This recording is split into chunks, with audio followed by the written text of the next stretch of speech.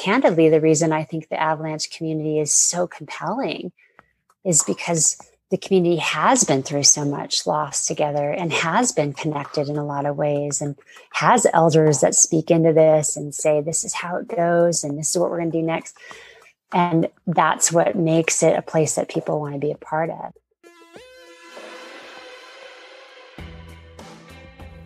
This is Laura McGladrey, and you're listening to the Avalanche Hour podcast. You are tuned into episode 5.2 of the Avalanche Hour podcast. I'm your host, Caleb Merrill. The Avalanche Hour podcast is proudly presented by MND Safety, a global leader in avalanche hazard management, and our good friends at 10 Barrel Brewing, drink beer outside, with additional support from Interwest Insurance. The goal of this podcast is to create a stronger community through the sharing of stories, knowledge, and news amongst people who have a curious fascination with avalanches.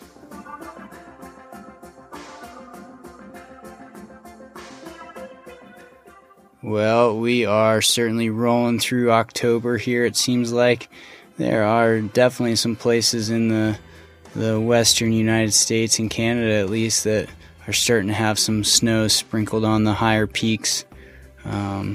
Certainly pretty early to get a snowpack developing here, and of course oftentimes those early snowfalls can turn into persistent weak layers plaguing the snowpack later in the season. So make sure you keep an eye on your local zones and see where that snow is, see where it isn't, and see what the upcoming weather might do to the snowfall that's on the ground. I'm sure many of you were in attendance of the virtual snow science workshop last week put on by the fine folks in Fernie. Again, thanks to them for all their hard work to put that on. An international event, certainly no easy feat. I've been on the road without solid internet lately, so unfortunately I wasn't able to live stream any of that, but I do look forward to catching up once I get home. Hit me up. Let me know what presentations or panel discussions really spoke to you as you were watching that. Let's start a conversation about it. I'd like to kick off this episode with a greeting from Dan Caveney, the Executive Director of the American Avalanche Association. So take it away, Dan. This is Dan Caveney, the Executive Director of the American Avalanche Association, or A3 as we like to call it. Thanks so much, Caleb, for inviting me to be here on the Avalanche Hour. I'm a big fan, so it's always exciting for me to be at least a small part of it. As I think most of your listeners know, the A3 has been keeping people safe in avalanche country since 1986. We emphasize 3 different sets of activities: education and professional development, publishing, and outreach. Today, I'd like to update everyone about our plans for the 2020-21 season as they've been impacted by COVID-19. I'll start with the good news. Even though the pandemic's been very hard on many nonprofits, we're in good shape and seem to be weathering this thing pretty well.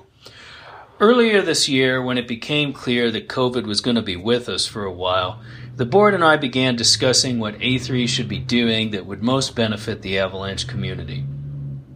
After a lot of deliberation, the board has instructed me to focus on those things that build and maintain community, by which they basically mean things that benefit the most members the most directly.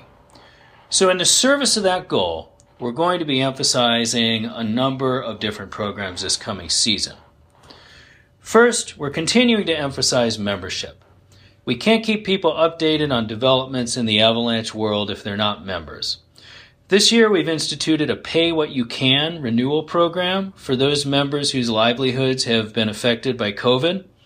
It's pretty informal, so if you'd like to take advantage of it, if you think you'd benefit from it, please drop me an email at dan@avalanche.org, and we'll work something out for you.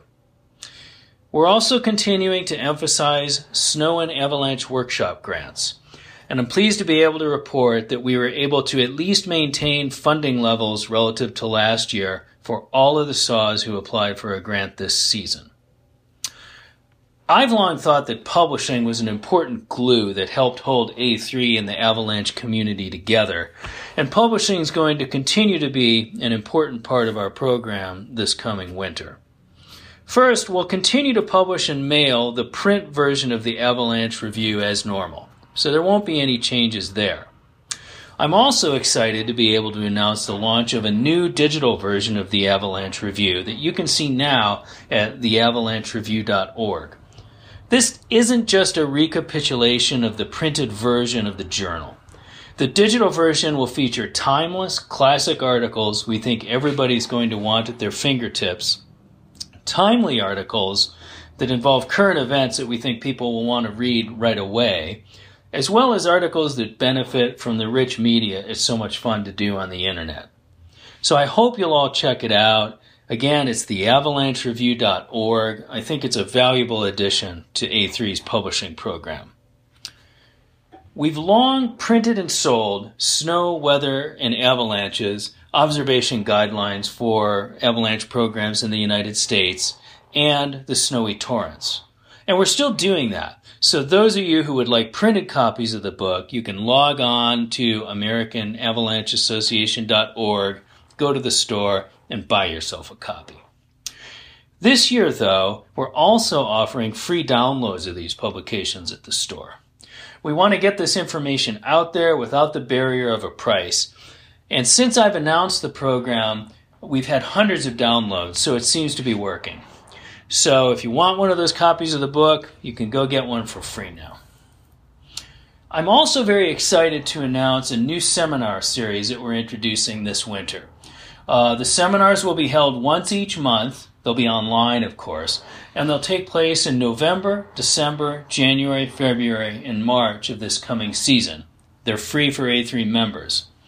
The first seminar will be held right after the A3 General Member Meeting, which is scheduled for 6 p.m. this coming November 5th. The speaker is going to be Dr. George Lowenstein, who is the Herbert A. Simon Professor of Economics and Psychology at Carnegie Mellon University. Dr. Lowenstein is one of the founders of the field of behavioral economics and was once shortlisted for the Nobel Prize. His talk will be entitled Behavioral Economics and Avalanche Decision Making. I think it's going to be a fascinating talk, so I hope you will all log on and check it out. A3 members should keep an eye out for an email from me that will have the details about how to do that.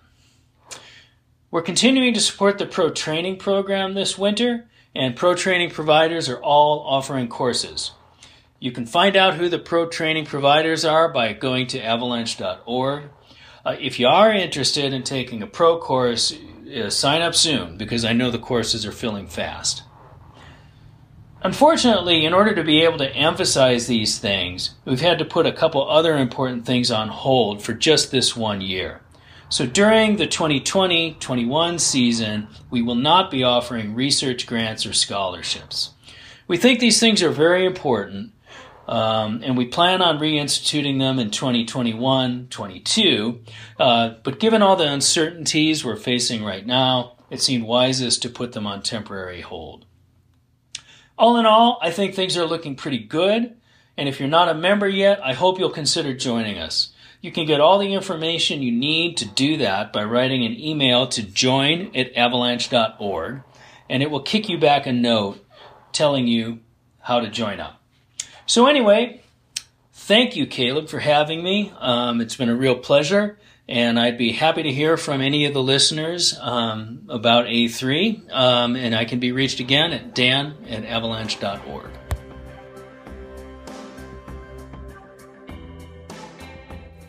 All right. Well, certainly if you're listening to this podcast and you're not already a member of the A3, now's the time to secure your membership.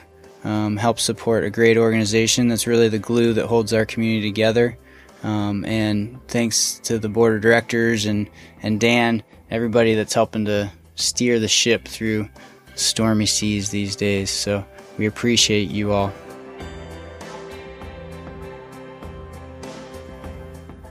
I'm excited to share this next interview with you all. This great interview with Laura McGladrey, where we dive into some topics of stress injuries and some of the reactions that our minds and our bodies can take through dealing with the things that we deal with in the backcountry winter environment, whether it's for work or for recreation.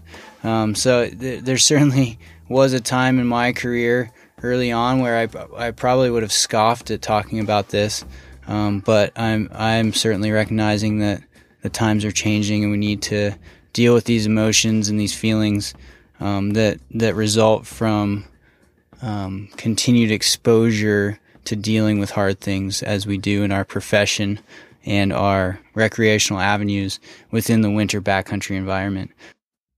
Laura, welcome to the show. Good morning. Good morning. Thanks for taking the time to be on the show today. Laura McGladrey has a lot of letters behind her name. I'm not sure what all of them mean, but I know what some of them mean. Laura's a veteran of the National Outdoor Leadership School, both as a wilderness instructor as well as an emergency medicine instructor. Laura's also a nurse practitioner specializing in psychology, and she's also a pioneer of bringing awareness to stress injuries and bringing about some tools to help the rescuer. Laura, what else is within your background? Give us a little bit more there about your background and how you got to where you are today. Oh, well, it was a dark and stormy night. That's probably how that should start out. So I've been teaching wilderness medicine for a long, long time and working in the emergency department for a lot of years. And so I worked both in the ER and got my early start as a raft guide, dirtbag, sleeping in my car like most of us. And then working with volunteer ALS ski patrol and working internationally for NOLS, et cetera. But probably after international work, I had a real curiosity about what happens with overwhelming stress and trauma. And I was already a nurse practitioner in the emergency department, so I went back for another certification in psych mental health. So these days, I'm at the University of Colorado. I'm a clinician, and I'm at the Stress, Trauma, Adversity Research and Treatment Clinic. Now, if that doesn't sound like a fun job, it's called the START Clinic. But my mandate there is actually urban law enforcement, fire, dispatch, EMS. So I work with urban firefighters and law enforcement, et cetera. But because of my background, that seems to extend into the national parks and LE climbing rangers. I work with a lot of rescue teams, helicopter teams in the parks, and then also still embedded on a few patrols. And a shout out to my people at Portland Mountain Rescue as well. I'm still part of that team. All right. So you work very much within your community. These are your people, right? These first responders, these climbers, these skiers, these ski patrollers, these guides, these search and rescuers. And so, was there a significant event in your life that took place to really spur you on to diving into the realm of caring for people with, maybe we can refer to it as stress injuries? Is that the correct term? That's great. Yep, that is the term we're using now. Man, that's an interesting question. You know, as I mentioned, when I came back from, I was a solid 15 years into emergency medicine, volunteer rescue, and like I said, ALS ski patrol, and some of these, just what I would call concentrated trauma, right? I would call it concentrated exposure, where in my day job at a level 1 trauma center, you just have sort of sad thing after sad thing happen. So that had been accumulating.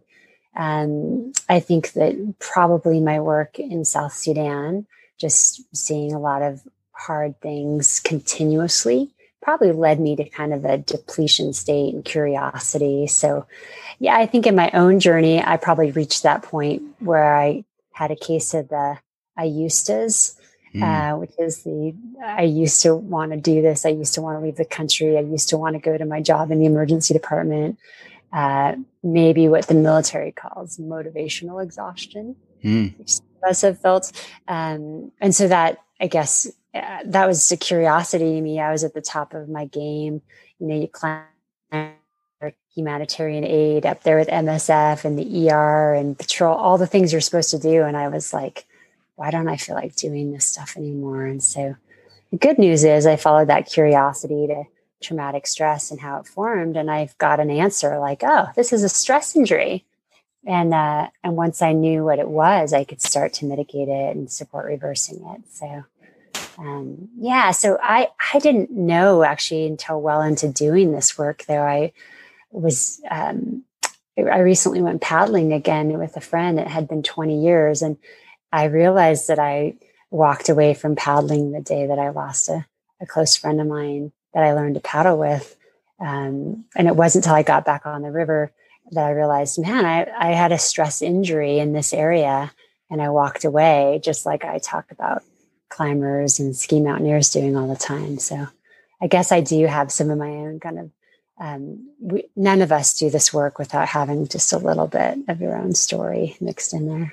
Sure. Well, and I've heard you say before, I should mention that I first heard you speak on the Sharp End podcast with Ashley, another great podcast that all the listeners should check out. And I heard you say something along the lines of just putting a name to it is really empowering, right? And so like maybe part of the reason this is so hard to talk about is because we have all these feelings, after a cumulative string of events, or just after years of seeing even minor things that are affecting other people's lives and our own lives. We have all these feelings that are bottled up and we don't know how to deal with them, right? We don't even know why we're feeling in a way that is not normal to us. So, one of my hopes through this talk today is just to bring a greater awareness to the fact that this is going on, and we can put a name to it and validate those feelings, right?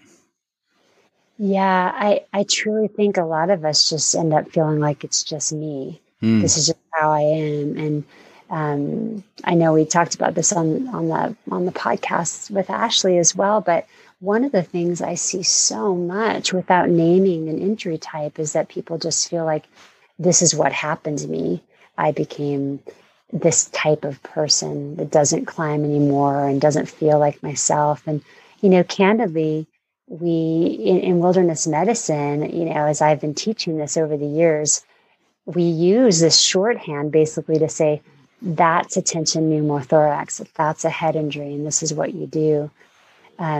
But not knowing, as I know, because I do this work, this is pattern recognition. There's a predictable sequence of events that lead to you feeling a certain way. And to me, it's predictable. And in times of stress like we're in right now, I can see it almost coming at people. I can predict who's going to get hurt and who's not because I have a magic wand, but because it's like any other injury type where if you go out, if your knee's been hurting for a long time and someone said you got a meniscal tear and it's just a matter of time, and you go pull that toboggan on a double black, it is a matter of time. And this is how this injury is. So I think recognizing it and calling it something, we've spent so much of our rescue lives knowing how to get folks out of tree wells and, recover them quickly, etc. It's time for us to have a collective understanding and recognition, like, hey, you know what happened to you after you lost your friend, or you know what happened to you after that near miss. What we say is that the definition I like to work with stress injury is that it's a common and predictable exposure injury. And I would say a depletion injury now as well. That is mitigatable and reversible once it's recognized. So we need this name recognition. And I think this is why calling it a stress injury, and shout out to the TAR article that we did earlier this year to really name that, right? To say, this is an injury type, just like hurting your leg or your back in that slide. And we need to support it in the same way. So who's susceptible to this?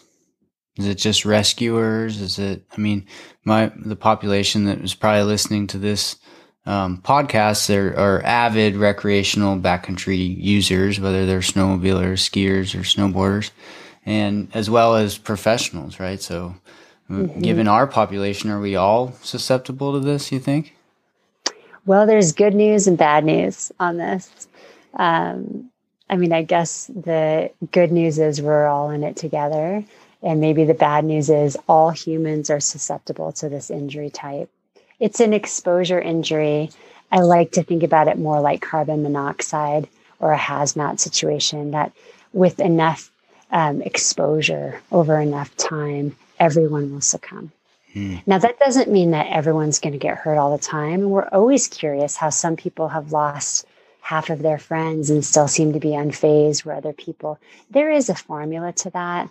Certainly that the more depleted and the more stressed that you come in, your worldview, that's all going to affect how much a particular incident feels like it's happening to you.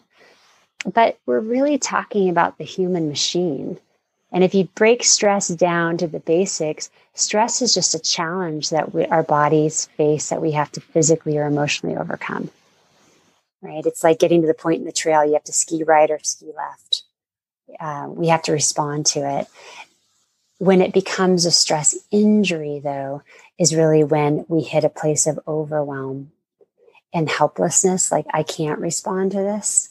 And then our amazing human machines adaptively flip a switch that say, now I'm in survival mode.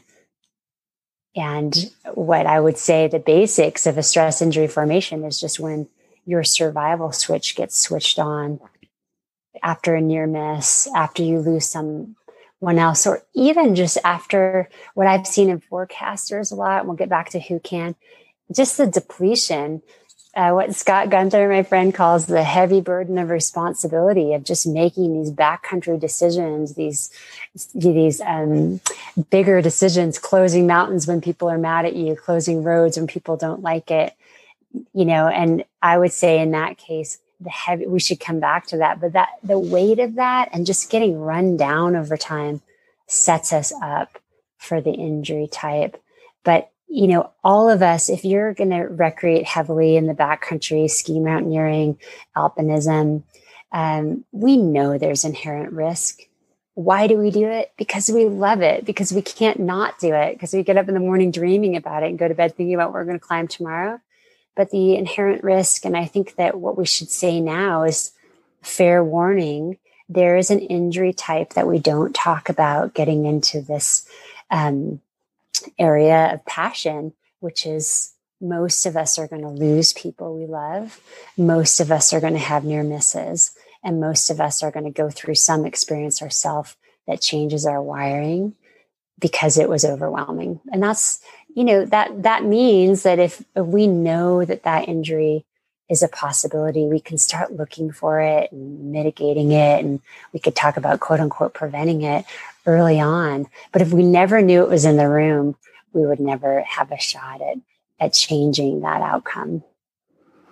Right. And that's why just putting a name to it and bringing about recognition is so important. So you just said something about quote unquote being preventative about it. If we are, as a community and backcountry riders, if we're accepting a certain level of risk, right? You go to an avalanche course and you learn how to do avalanche rescue, right? That is the worst case scenario. We're not saying that you're learning that skill because we expect somebody to go get caught in an avalanche. We're also teaching many preventative measures to recognize terrain, recognize unstable signs in the snowpack, and avoidance really is what we're preaching in avalanche education. But if we're saying that is a possibility and that's the cost of entry, is being accepting that risk. That's what we do every day we go out. So how can we be a little bit more preventative about dealing with these stress injuries that many of us probably deal with?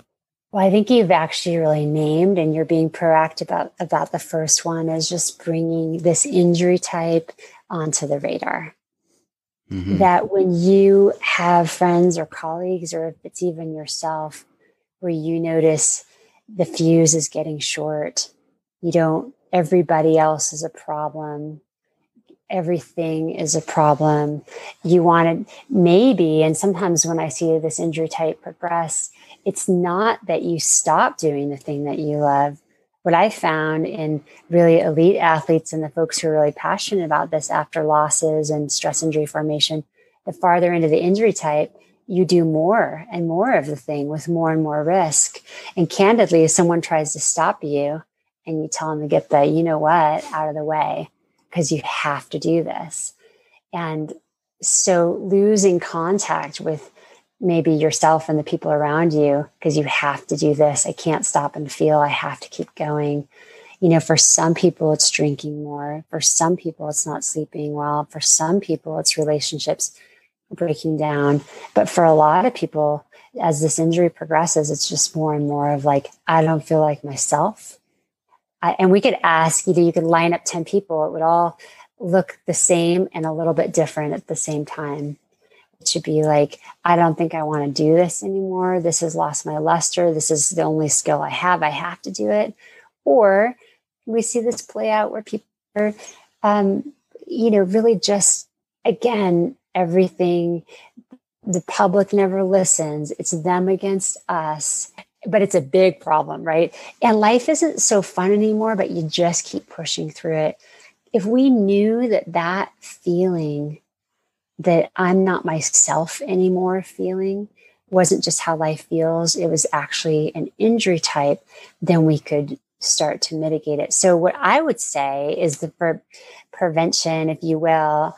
So my dear friend, Drew Hardesty, he likes to hammer on this, and I'm with him. We kick around this term pre-traumatic stress management. Like, what if you knew at the beginning of your career, or what if we knew at the beginning of this season, because to be honest, we do, that this is going to be a really busy rescue season. There's going to be a lot of people utilizing the backcountry. That means there'll be a lot of, unfortunately, near misses and incidents. And then we have to do it with one hand tied behind our back because of COVID and because of certain things that are going on. If we knew that, then we could, in essence, pre-resource. We could make sure that we're leveraging things that keep us alive and able to respond to complexity. So follow me here, and I hope this doesn't get too complex, but these stress injuries form. My favorite definition of trauma is a stimulus that overwhelms one's capacity to integrate it, which means we could go after all the bad things that feel like too much for us, and try and make those go away or be untrue, or we could improve or boost our capacity to integrate hard things. And we leverage that by what we know from the literature, being in connection with each other, making sure that our human machines are ready for complexity, sleeping, eating, feeling like ourselves in our bodies, being fit, and having space and room to actually let these things roll through us and integrate.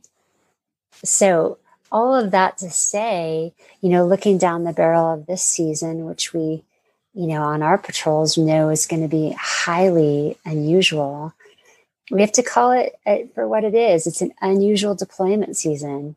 We have to write some new rules for ourselves so that we have more time at night to wind down, more time to connect with the people we love. And frankly, we have to work harder at this because of COVID right now. It doesn't just come easy. We have to be mindful with intention. We have to make sure that we're checking in with our bodies. When our bodies go, I don't want to do this today, then we have to listen. And just really watching for smoke under the hood, if you will, early. Because if you catch this early, then you can leverage those things that build capacity again. And I mean, candidly, there's no magic. We like to joke about like fairy dust to make trauma go away. What we know is just getting people to a place where conditions are right, like they've always been. Trauma and grief have been moving through our cultures for millennia. And usually without therapists. Well, how does that work? Well, the idea is that we're made for this, but we need the right soil, the right conditions, again, which gets back to leveraging connection, feeling like your people have your back, decreasing shame and what ifs after incidents happen, and preloading being your best self before you go into times of exposure, help you come out sort of somewhat unscathed on the other side. Couple things there. When I hear you talk about connection, I immediately think teamwork, and whether you're a rescue team, or a ski patrol, or fellow guides in a guiding operations or outdoor education, we really need to now more than ever look out for each other. And I've heard you speak a bit and explain and show some images of the stress continuum, right? This doesn't just happen. You don't just wake up one day and you're like, oh shit, I have a stress injury, right? That's right. It's going to happen over time, with cumulative effect. And so I think if you're listening to this and you go into the show notes, you'll be able to click on a link and pull up this stress continuum example. And Laura, you have developed these for many different teams, right? Whether it's a search and rescue team, you've done it with ski patrol, I believe, and this one that we'll show an example of was developed at Eldora, I believe. And so I was hoping you could talk a little bit about that continuum. Yeah, I should first say that I didn't develop it. I adapted it. And really, I should say the teams I work with did the work. So you mentioned Eldora Patrol. Absolutely. I would say in the national parks, folks have fought for their own sort of versions of this. We're actually trying to adapt the stress continuum for avalanche forecasters, so we have more of a sense of how this rolls out. And if you look at the AAC Grief Fund website, they've done a really good job. Some of the folks I've worked with there, they did this for climbers, which might be a language that also really resonates. But that being said, I don't have to say that I stole this from the military, because we apparently paid for it with our tax dollars. But I did base this off of the combat and operational stress first aid model of a stress continuum. And they used to use this in deployment, actually, to track where people in the green, they were good to go. In the yellow, they were stress impacted, maybe short fused, irritable. In the orange, we started to see things like isolation, relationship problems. I hate to put performance into this, because folks in our world will perform even into the red exceedingly well. That's part of the problem. But definitely concentration issues, lack of meaningful engagement in the things people used to love, and a lot of anxiety. And then finally in the red, this is where we see panic attacks, more severe isolation, withdrawal from life, or, as I mentioned, exceeding risk-taking behaviors without real connection to the consequences, etc. The reason, as a clinician, I love this model is that up until now, we've been using PTSD, post-traumatic stress disorder, as the only word or language for this. Like, you either have it or you don't. It's kind of like you said, there's nothing, and then all of a sudden you wake up with PTSD. In some ways, that would be like waking up with diabetic ketoacidosis. Like, no, this has been going on for a long time. And so I really loved this continuum for the visual aspects, to be able to say, yeah, before you get into the red, which is probably where we put things like PTSD, there was probably a time when you were in the orange and your partner knew you weren't doing well, and your friends had a suspicion you were drinking too much. But nobody, before that, there was probably that yellow moment where you went from green to yellow, where you're like psyched. Like, I can't believe they pay me to do this. I love this job. I love getting out here on the weekends. And there was this something clicked over, where it's all of a sudden like, this isn't so fun anymore. And I'm starting to think everybody's an asshole, and I'm starting to be an asshole. But that's early, And so the reason we've been using this on a lot of rescue teams, we use it for the individual, and I say rescue teams, but again, in climbing, we also discuss this from a risk standpoint. In the national parks, we've actually embedded the stress continuum into the green, amber, red system, for those of you who use that for risk management and rescue. So Denali, Yosar, Jenny Lake, Rocky Mountain, all these, helicopter and ops teams, we've really considered putting it at a place where we could stop and say, hey, if I'm in the orange under team selection and team fitness, am I the best person for this job? Is there something else I could do? Basically the idea is, can we reverse this before it gets all the way up into the orange and red? And so we've been using that for the individual, but very soon into the work, we found out that teams actually could be stress injured. And I work with a lot of ski patrols and a lot of rescue teams. And I will tell you, I can be in the room for about 5 minutes now before I tell you if this team is stress injured, by the way they communicate with each other.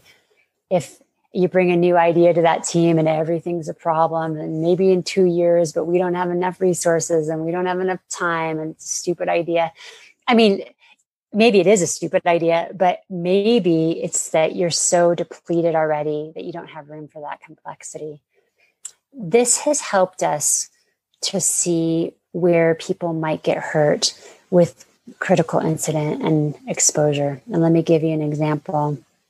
I work in urban fire and law enforcement. So if we have an officer-involved shooting or some very significant multi-casualty incident makes the news, I'm not so interested in how that person is doing at the 3-day mark, after the incident happens, because the human machine's meant to not be doing well at that point, right? I'm more interested in how they were doing the day before the incident happened. Because if they were already in the orange or red, if they were already depleted, if the world already felt overwhelming when they saw that person fall, or when someone was injured in front of them, or when this happened, it's going to feel to them like it's happening to them. And so they're much more likely to get hurt. So we've started to use this continuum as a self-awareness model, and then to keep an eye on each other. Now, here's why it matters for teams and communities and tribes like ours.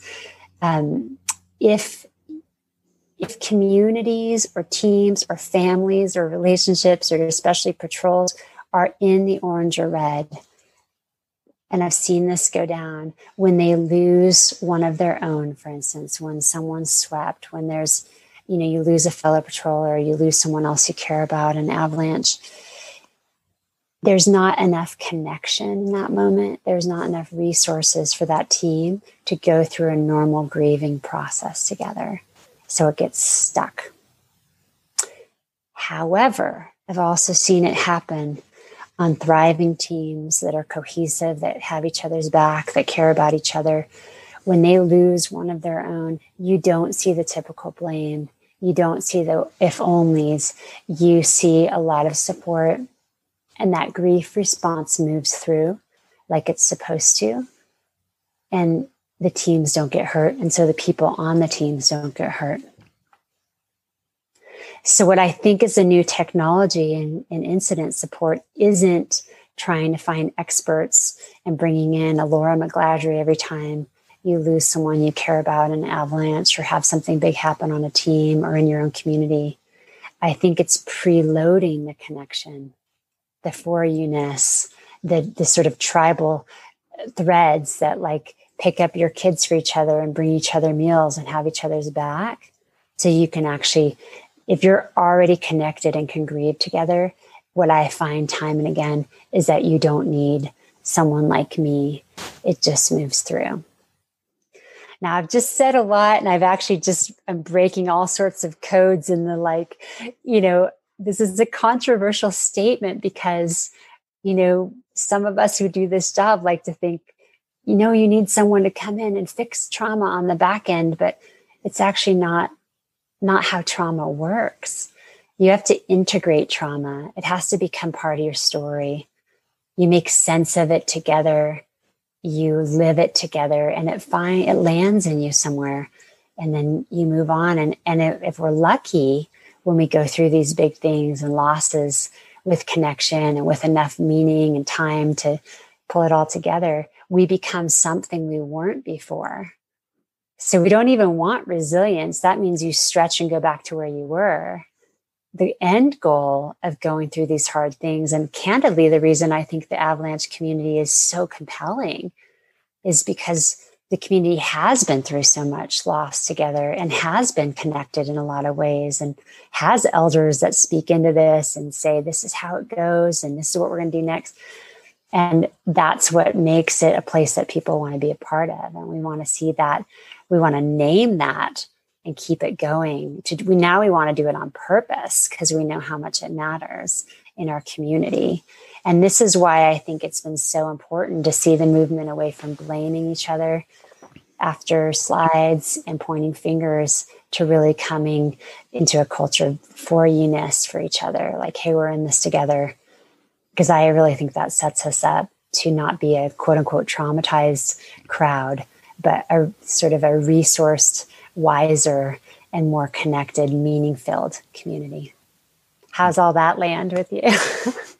Well, Laura, I think now more than ever in this age of COVID, that sort of reminds me of two things, that trauma is inherent in our communities, in our community of skiing and backcountry riding. It's going to happen. Wait, could I stop you there, though? Because I think this is really important. I think grief is inherent in our community. But there is a difference between grief and trauma.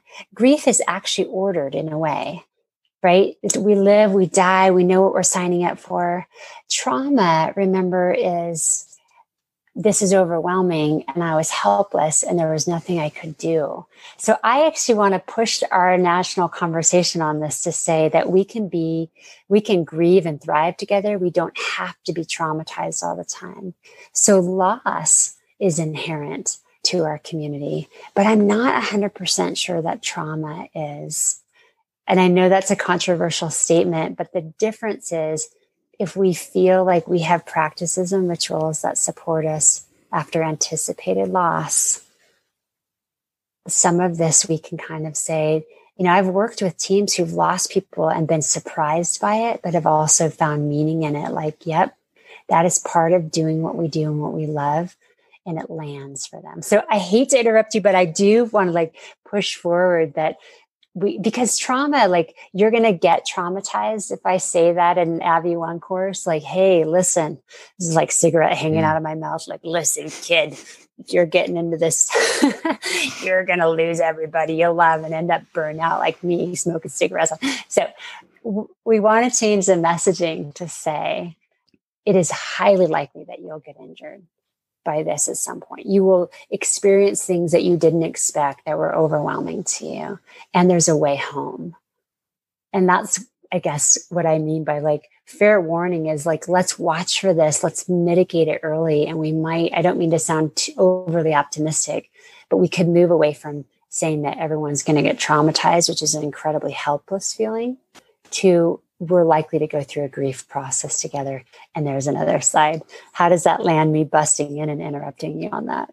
I love it, Laura. That's great. So yeah, given that we will probably grieve at some point in some way, shape, or form, we can prepare for it. It also just reminds me of the times right now with COVID. And I keep hearing people say, once things get back to normal, right? We're always evolving and we're always needing to adapt, whether it's in our everyday lives, navigating COVID and wildfires and whatever the next thing this crazy world is going to throw at us. And so, it just makes me think about that a bit, I guess, what you were just saying, of just adapting and moving on and allowing the process to happen. I don't know. I don't have nearly as much clairvoyant things to say as you do about that, but it strikes very resonantly right now in the age of COVID, I think, which brings up another point of how do we deal with some of this in the age of COVID? I know just reaching out and giving somebody a hug can oftentimes, make a big difference in their grieving process, and you can't do that anymore. Yes. Just being physically present is difficult. So what are some ways that you're thinking about moving forward in this, adapting, not thinking about going back to the old normal, but just adapting to what's on our plate right now? Well, I think I think you should give yourself more credit because I think you just named it. Adapting in real time. So what I will tell you, I've been supporting first line responders now for 6 months. And when I saw this coming, my Alaska folks will know. I mean, I was 3 days from flying to Denali to work with the team. And I talk about my own stress injury, like, no, I mean, like we all felt it, like, no, I was going somewhere. We had these plans, close that beautiful mountain for the first time ever, right? Like, what is this? And yet, as I watch people, I will say, just like, I know I mentioned Drew already. I called Drew Hardesty earlier this year. And I said, what are you doing this season? He goes, I'm just going to get to know the snowpack, and what I loved about that, like this idea, it's not static. It's going to change over and over. And this pandemic has changed. We went through a phase, right, of like, oh, we're just going to, I don't know, watch Netflix and, get through this. And then we'll be out of this in 2 weeks. That didn't happen. And the people who tried that, what I can tell you as a mental health clinician, suffered because when rescue didn't come, they gave up sort of despairingly. And then we went through a collective grief process together. And then, we're going through another one right now, and we'll go through more. And so we are going through, I think in I will say, patrol and snow science folks in this industry is like ISSW's canceled this year. Like the things that we rely on are the ground is moving. But the good news is, that pandemics have always had a beginning and an end. So we know there will be an end. However, the folks that do the best, I've watched in all hazards across all teams, are the ones who are responding to what's in front of them right now. So rather than, holding on to what was and like, we're going to just do ski patrol like we've always done. We're going to do backcountry rescue like we've always done. It's going to be different. And if you can let go of the old rules and make new ones, that kind of agility, and we're going to need it this avalanche season, to create new rituals in real time, that's powerful. And that gives us that is what combats that helplessness that causes trauma, that we can do something. And so the folks who will do, this is my prediction, you can call me up next year and tell me how I did, but the folks who will stay the most resilient and be less injured this season will be the ones who have capacity to see the world as it is right now, not as we want it to be, or not going back to what it was. Basically, we're not going to resist it. We're going to just open up to what is. Those folks will be our elders and leaders. So in this avalanche season, for instance, let's take this grief process. I got a call in the heart of the shutdown about an avalanche in a community that was devastating to everyone. And as a part of the rescue team, they said how we can't do any of our rituals. We usually potluck. We usually have a fire. We usually, get to each other's houses. We gather on a porch. We drink scotch. We have to we can't just bag that. We were depending on those rituals to integrate and grow and heal and make meaning. So we have to make new ones. And there's a lot of things that could be said, and I hope your listeners will write in and tell you what their new rituals around grief and loss. I will tell you one of the things that we've done in the national parks and on rescue teams, we've stolen it from fire, is this thing called the 333. And I think it works for grief too. Can I tell you about it? Yes, please do. So we're using this as we use it after critical incidents, but really we're using it to get back to the basics and create new rituals. And so after something significant happens, and let's say a near miss, and near misses and actual losses are the same in your brain, so we should treat them the same way. After something big happens, we try and set our calendars to connect at the 3-day, the 3-week, and the 3-month point. And here's what we look for and do. At the 3-day point, often in rescue, and if you're listening and you want to steal this and take it to your patrol or whatever, please do. And I can share the resources on this. But at the 3-day point, we check in on that stress continuum. We're more interested in how you were doing before this thing came down, because that will predict how much support you're going to need, right? Folks who are already in the orange are going to need people to draw closer. Folks in the green predictably will do better at that moment. So we have already gotten in the habit on these teams. We use the stress continuum morning meetings every day for patrol. Where are you on the stress continuum? We just pull it in ad nauseum. I'm sure people are like, oh, here comes Laura McGladrey in the stress continuum again. Fine. So it's in our common language. At the 3-day point, we just basically check in and say all humans are supposed to not feel great at this point, right? I had a climber recently call me after witnessing a climbing fatality and say, I'm not sleeping. I'm not focusing at work. I don't feel like myself.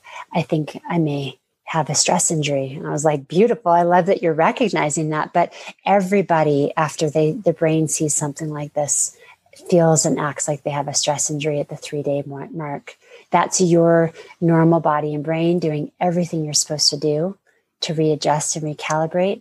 Give it the right soil, get connected, make space for integration, listen to your body, do the things that feel good right now, make room, and let's just see what happens. At the 3-week point, we are checking in again. And in rescue teams, we're actually using a form that has us check into how our body's physically doing. Folks who are still at a heightened state of arousal, like I keep thinking about it, re-experiencing, I'm irritable, I'm not sleeping, I'm not myself, I can't concentrate. By 3 weeks, your body and brain should have probably landed this event. And what we know is if it's still at that heightened state of arousal, you're much more correlated with development of stress injury formation. There's a form called the trauma screening questionnaire we can put in the notes if folks want to take it for themselves. If you get 6 or more of those or 7, it's recommended that you see a more resourced person like a therapist. Happy to share some resources that are nationally emerging for this. And then at the 3-month mark, this one's important for a grief process, that we mark our calendars to check in again. Hey, how is that landing for you? Maybe folks are doing fine. Maybe they're, still thinking about it. But culturally, one of the very experienced climbing rangers just shared with me recently, they lost someone on the team that was really important to them. They call each other so routinely and say, hey, I'm still thinking about him, or you. And that is a powerful practice. Right now, culturally, when people grieve or experience trauma, we leave it to them to have to come back to us and tell us we're not doing okay. When really we should be assuming if there's exposure that they might have gotten injured, just like the hazmat exposures or carbon monoxide, and reaching out to them. So this one's simple. We could use it for grief. And again, I'll shout out to the AAC Grief Fund. A lot of really good work's happening there. If you're someone who's listening to this and you're thinking at the 3 mark, I'm still not okay, at the 3 weeks and at the 3 month, I've never landed, I never became myself again. There's a directory of clinicians, there that speak climber, I think, that's a good place to start. But the big point in this is back to COVID, creating these new rituals. If we don't get to see each other every day, if we don't have our routine check-ins, if we're on Zoom calls and not in person, then we need to be proactive and put it on our calendars and seek each other out and do things on purpose that used to just be handed to us. Laura, so say something goes kind of into the orange or red zone and it's identified that maybe I need some help and maybe I need to take some time off from the team or the ski patrol and seek some outside help. Certainly no shame in doing that. And we need to be, as a community, perhaps even more open to doing that. Things have certainly changed since the turn of the century or before, with kind of the old guard, suck it up, throw in a Copenhagen, go do your job. And then right. Maybe drink 6 to 10 beers and do it again. Right.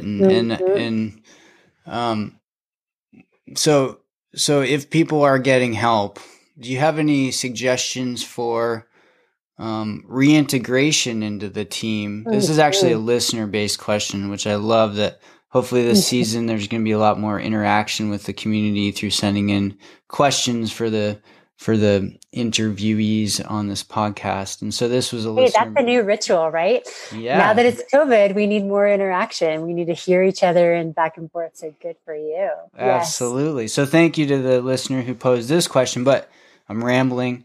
I'll get to the question. The question is, how are there some strategies to reintegrate into the team? I know if I was in that position, I would probably feel a little bit self-conscious about the help that I sought out and then the reintegration. Could you speak a bit to that? Yeah, I mean, I think partly we're going to have to decide as a community to change the way that we look at this injury.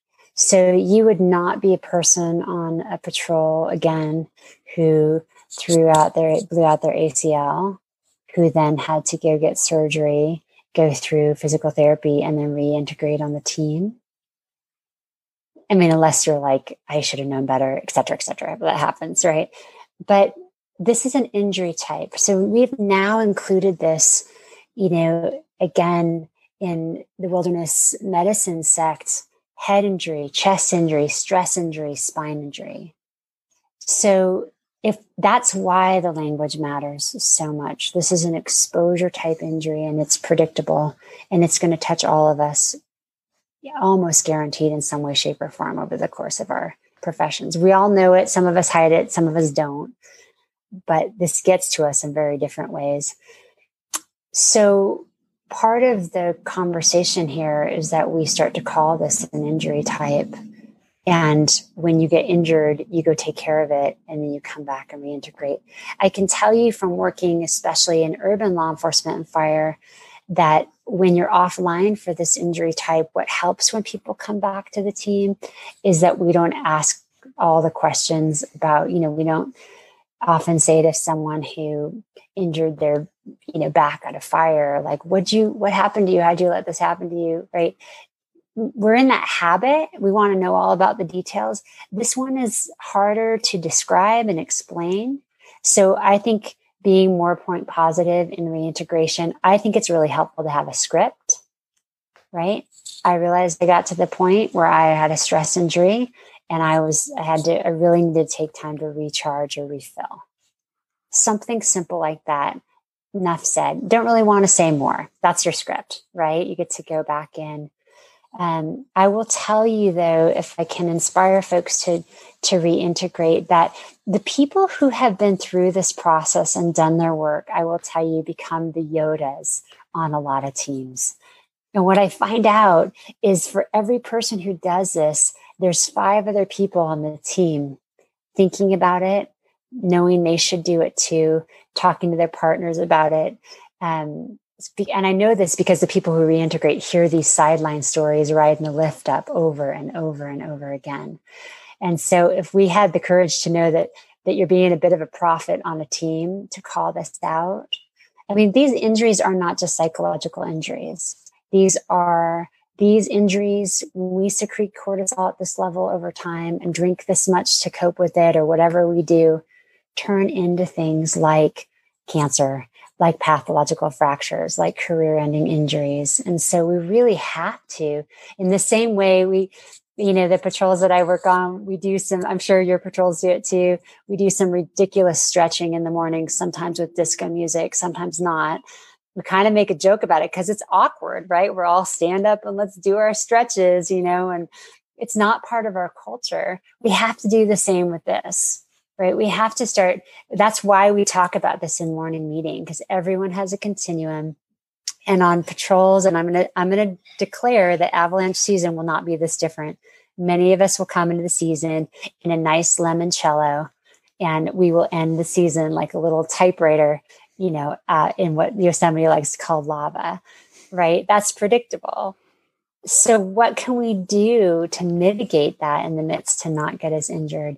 And I think once we bring all that into common culture, it's much easier to come back and be like, I'm actually doing what's best for my performance, what's best for my family, and what's best for the team by doing this work. And hopefully, I think Avalanche is making this tremendous shift out of shame and blame into real camaraderie and a collective, like, how do we move forward? I will tell you this. I think that in forecasting, we probably still have some work to do to name the tremendous stress impact of forecasting on folks, right? And I think, I know this is okay to share now, but on one of the patrols that I work with, one of the folks who was, who was clearly kind of getting to that point with the public and irritability, et cetera. It was the last day. It was a rain on snow event. It was the last day of the season. Everyone's hooping and hollering in costumes. And I look over and I see the one embedded forecaster on the patrol with his head in his hands. And that moment, like, just has always stayed with me. Like, nobody knows the weight of, if I make this decision and it's wrong, they'll be talking about it all over the country and someone's life's on the line. If I make this decision and nothing happens, half of the mountain will be mad at me because I closed down terrain they wanted to ski in big powder.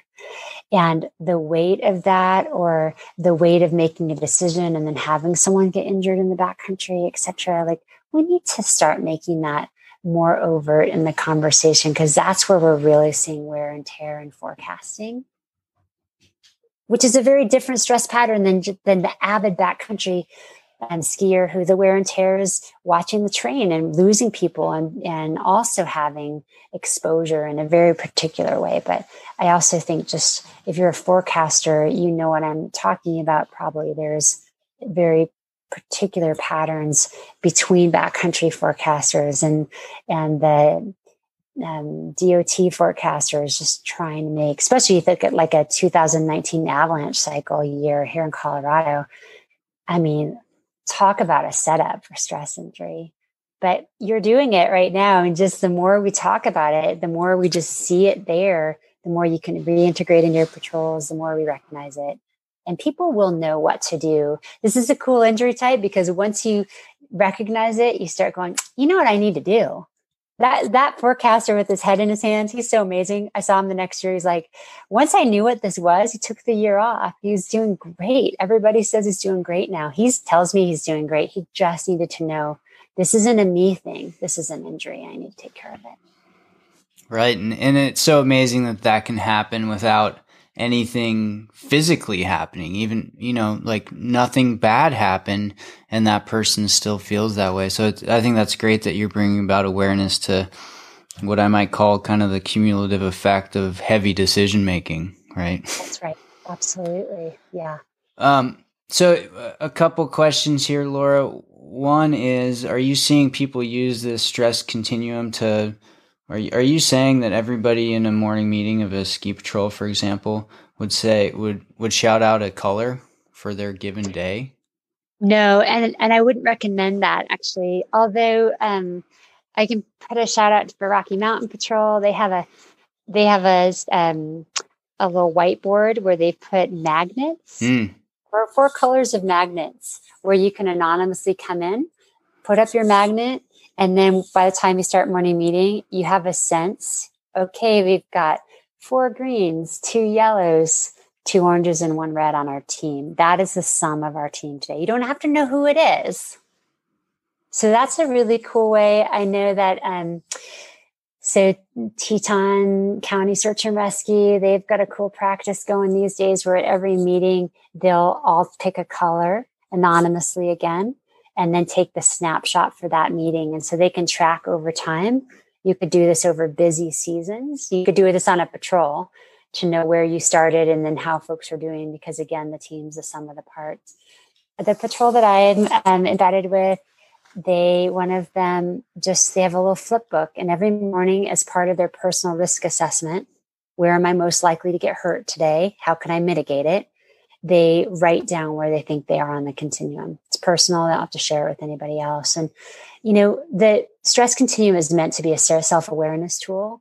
It's never hey, I think you're in the orange, but hey, where do I think I am right now? The way I think it's actually very best used is to be shared with partners. So often, I work with a one high angle team when I wanted them to calibrate the stress continuum before the season started.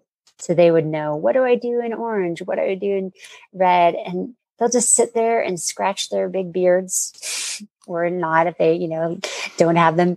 And I don't know. I don't think I've ever been in the orange. And then I say, well, just text your wife or your husband.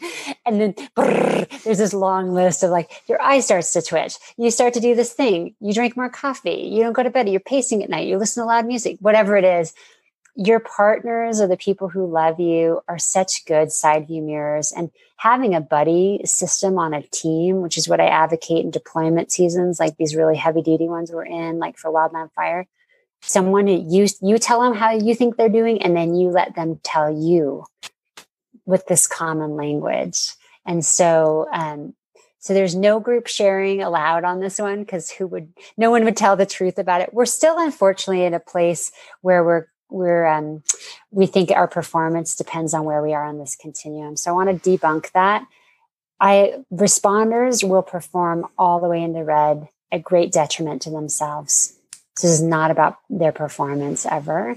It's really just about the cost to your body because of the stress. And can we mitigate that? Mm-hmm. So that's how we're using it.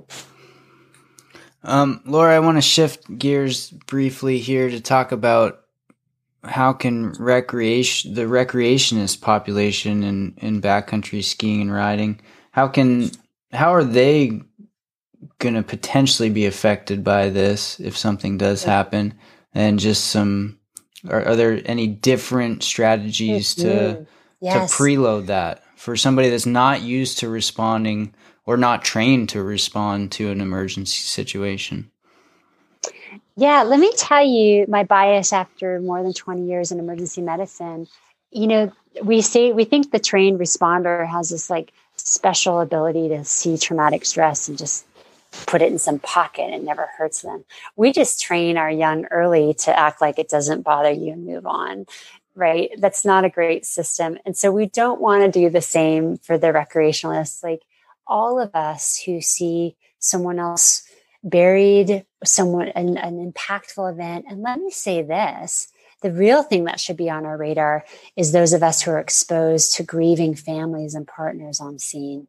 Because candidly, I think that is probably where we see the greatest amount of injury and impact.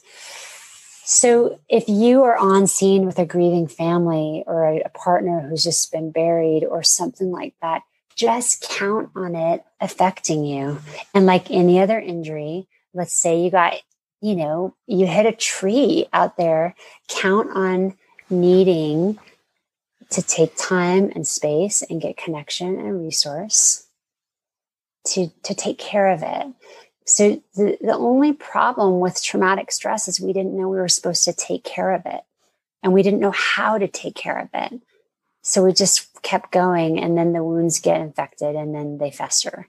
But I would say, for each other, if you are involved in something big like that, consider sharing the 333 with someone else that you care about and have them check in with you. Do something like that to say, this is probably going to leave an impact on me. It's meant to.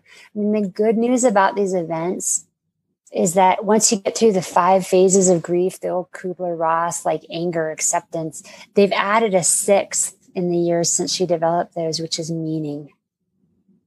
This was given to you for a reason. There's meaning here, and you can integrate this, but you have to pay attention to it. So I would just say my best advice is that it may not affect you at all. It may not affect you until you have a child. It may not affect you in for 10 or 20 years. But pay attention to it, because without mitigation, it's likely to leave some kind of impact. So caretake it, which means reaching out to the community, find an elder. And what I mean by that is find a pro, find someone who taught your course, who's been through a lot of these losses, and just talk through them. How did it land for them?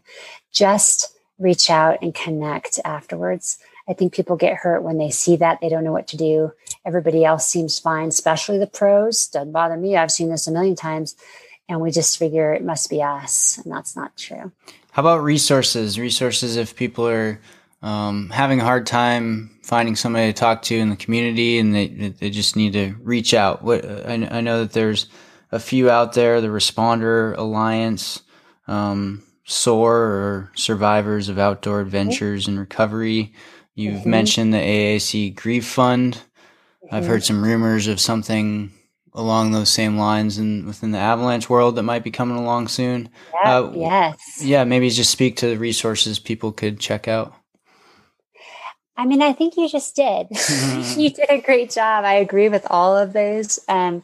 We did, if you go to the AAC, the site, so there's great vignettes of folks who we respect in climbing who have been through a grief process on there. And I think that's a way we leverage this connection with other folks.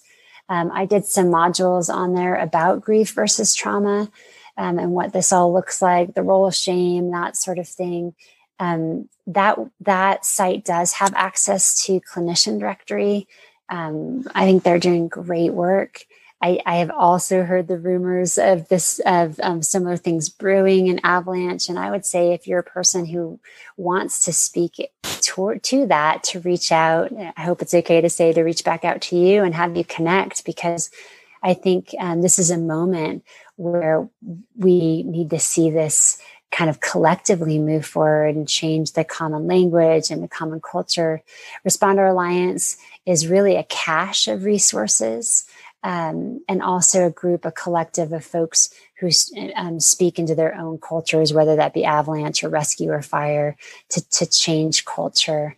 That's not a clinical resource, but I think that if we kind of circle back to how we started this conversation, that connecting into community, and let me say this: if you've been through something and you now feel like you're moving to the other side, the way that we, when I said our brain clicks into like, my job is just survive all the time, efficacy or helping other people or being a resource to other people actually does help us to heal.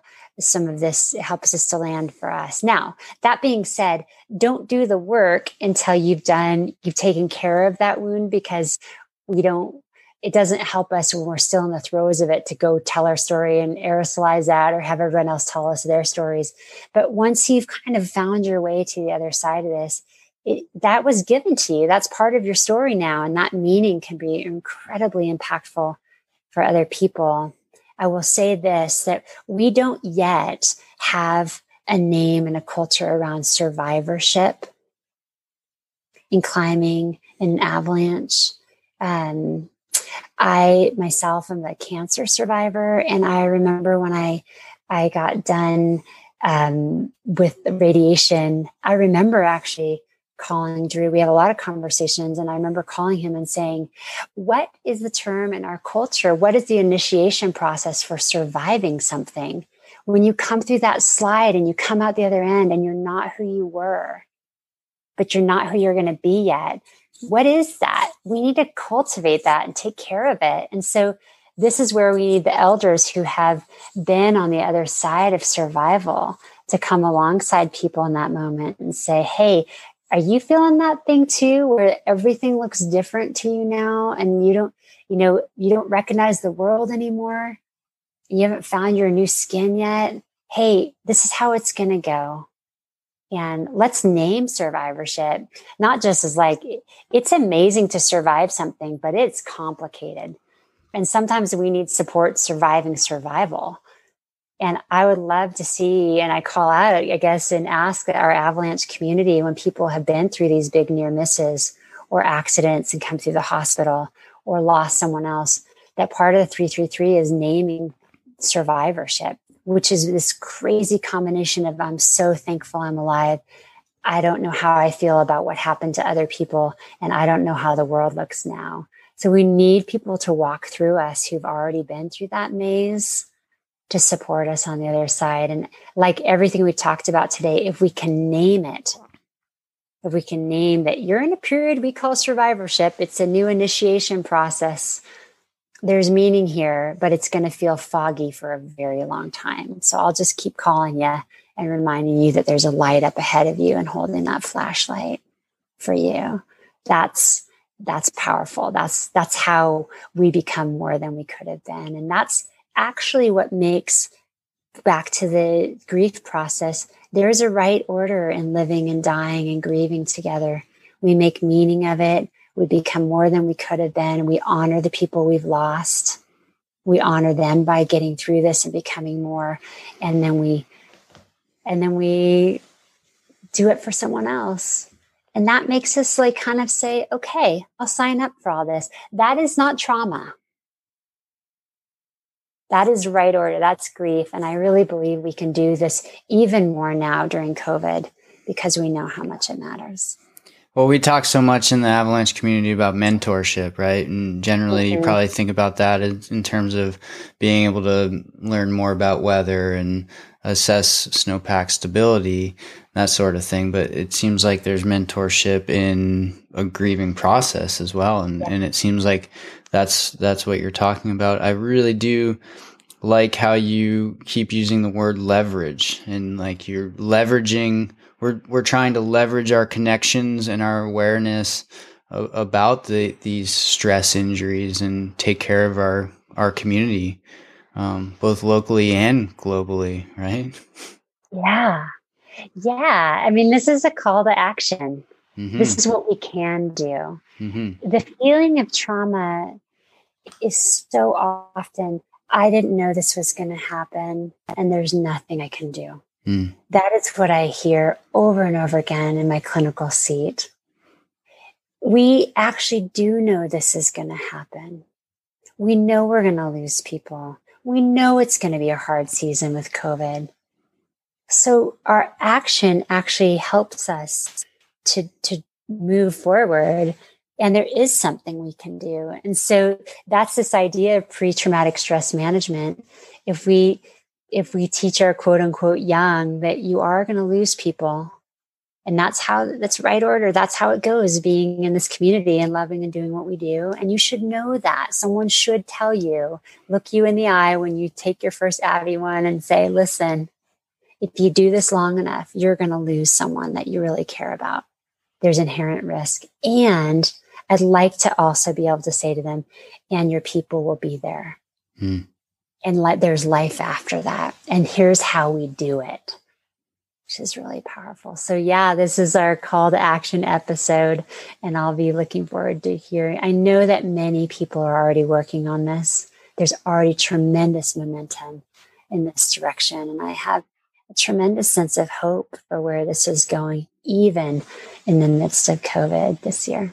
Right. And I'm sure you've been aware of it much longer than I have, but I feel like in the last 5 years, things have really gained traction and really kind of snowballed, so to speak, about awareness of this topic. So, Laura, I really appreciate you taking the time today to talk with us about stress injuries and what we can do to preload, maybe not prevent them. I think it's fair to say that we probably can't prevent them, but how to deal with them. We can predict them, actually, but not prevent. Mm-hmm. Yeah. So, well, thanks for having me, and thanks for your interest in this topic. And let's be curious together about what comes from the conversation and who rises up to be. If you're listening to this and you think, "Am I an elder? Do I know enough?" You probably are, and you probably should. And my greatest hope is that you're listening to this and you think of that 333, or maybe now it's been 3 years, but that you still reach out and sort of do that thing where you say, hey, I'm thinking about him still, or you or her still, that we can connect on those things so we don't put the onus of responsibility on the people who've lost, that we could really reach out to each other and make that a new habit, a new culture. Mm-hmm. Well, thanks so much for being on the show today. And of course, you can find out more information about this topic from some notes in the show notes of this podcast. So thanks so much, Laura, and I hope you have a great rest of the fall and a great, safe ski season out there. Thanks. Same to you. Enjoy watching the snowpack form this year. Take care. Cheers.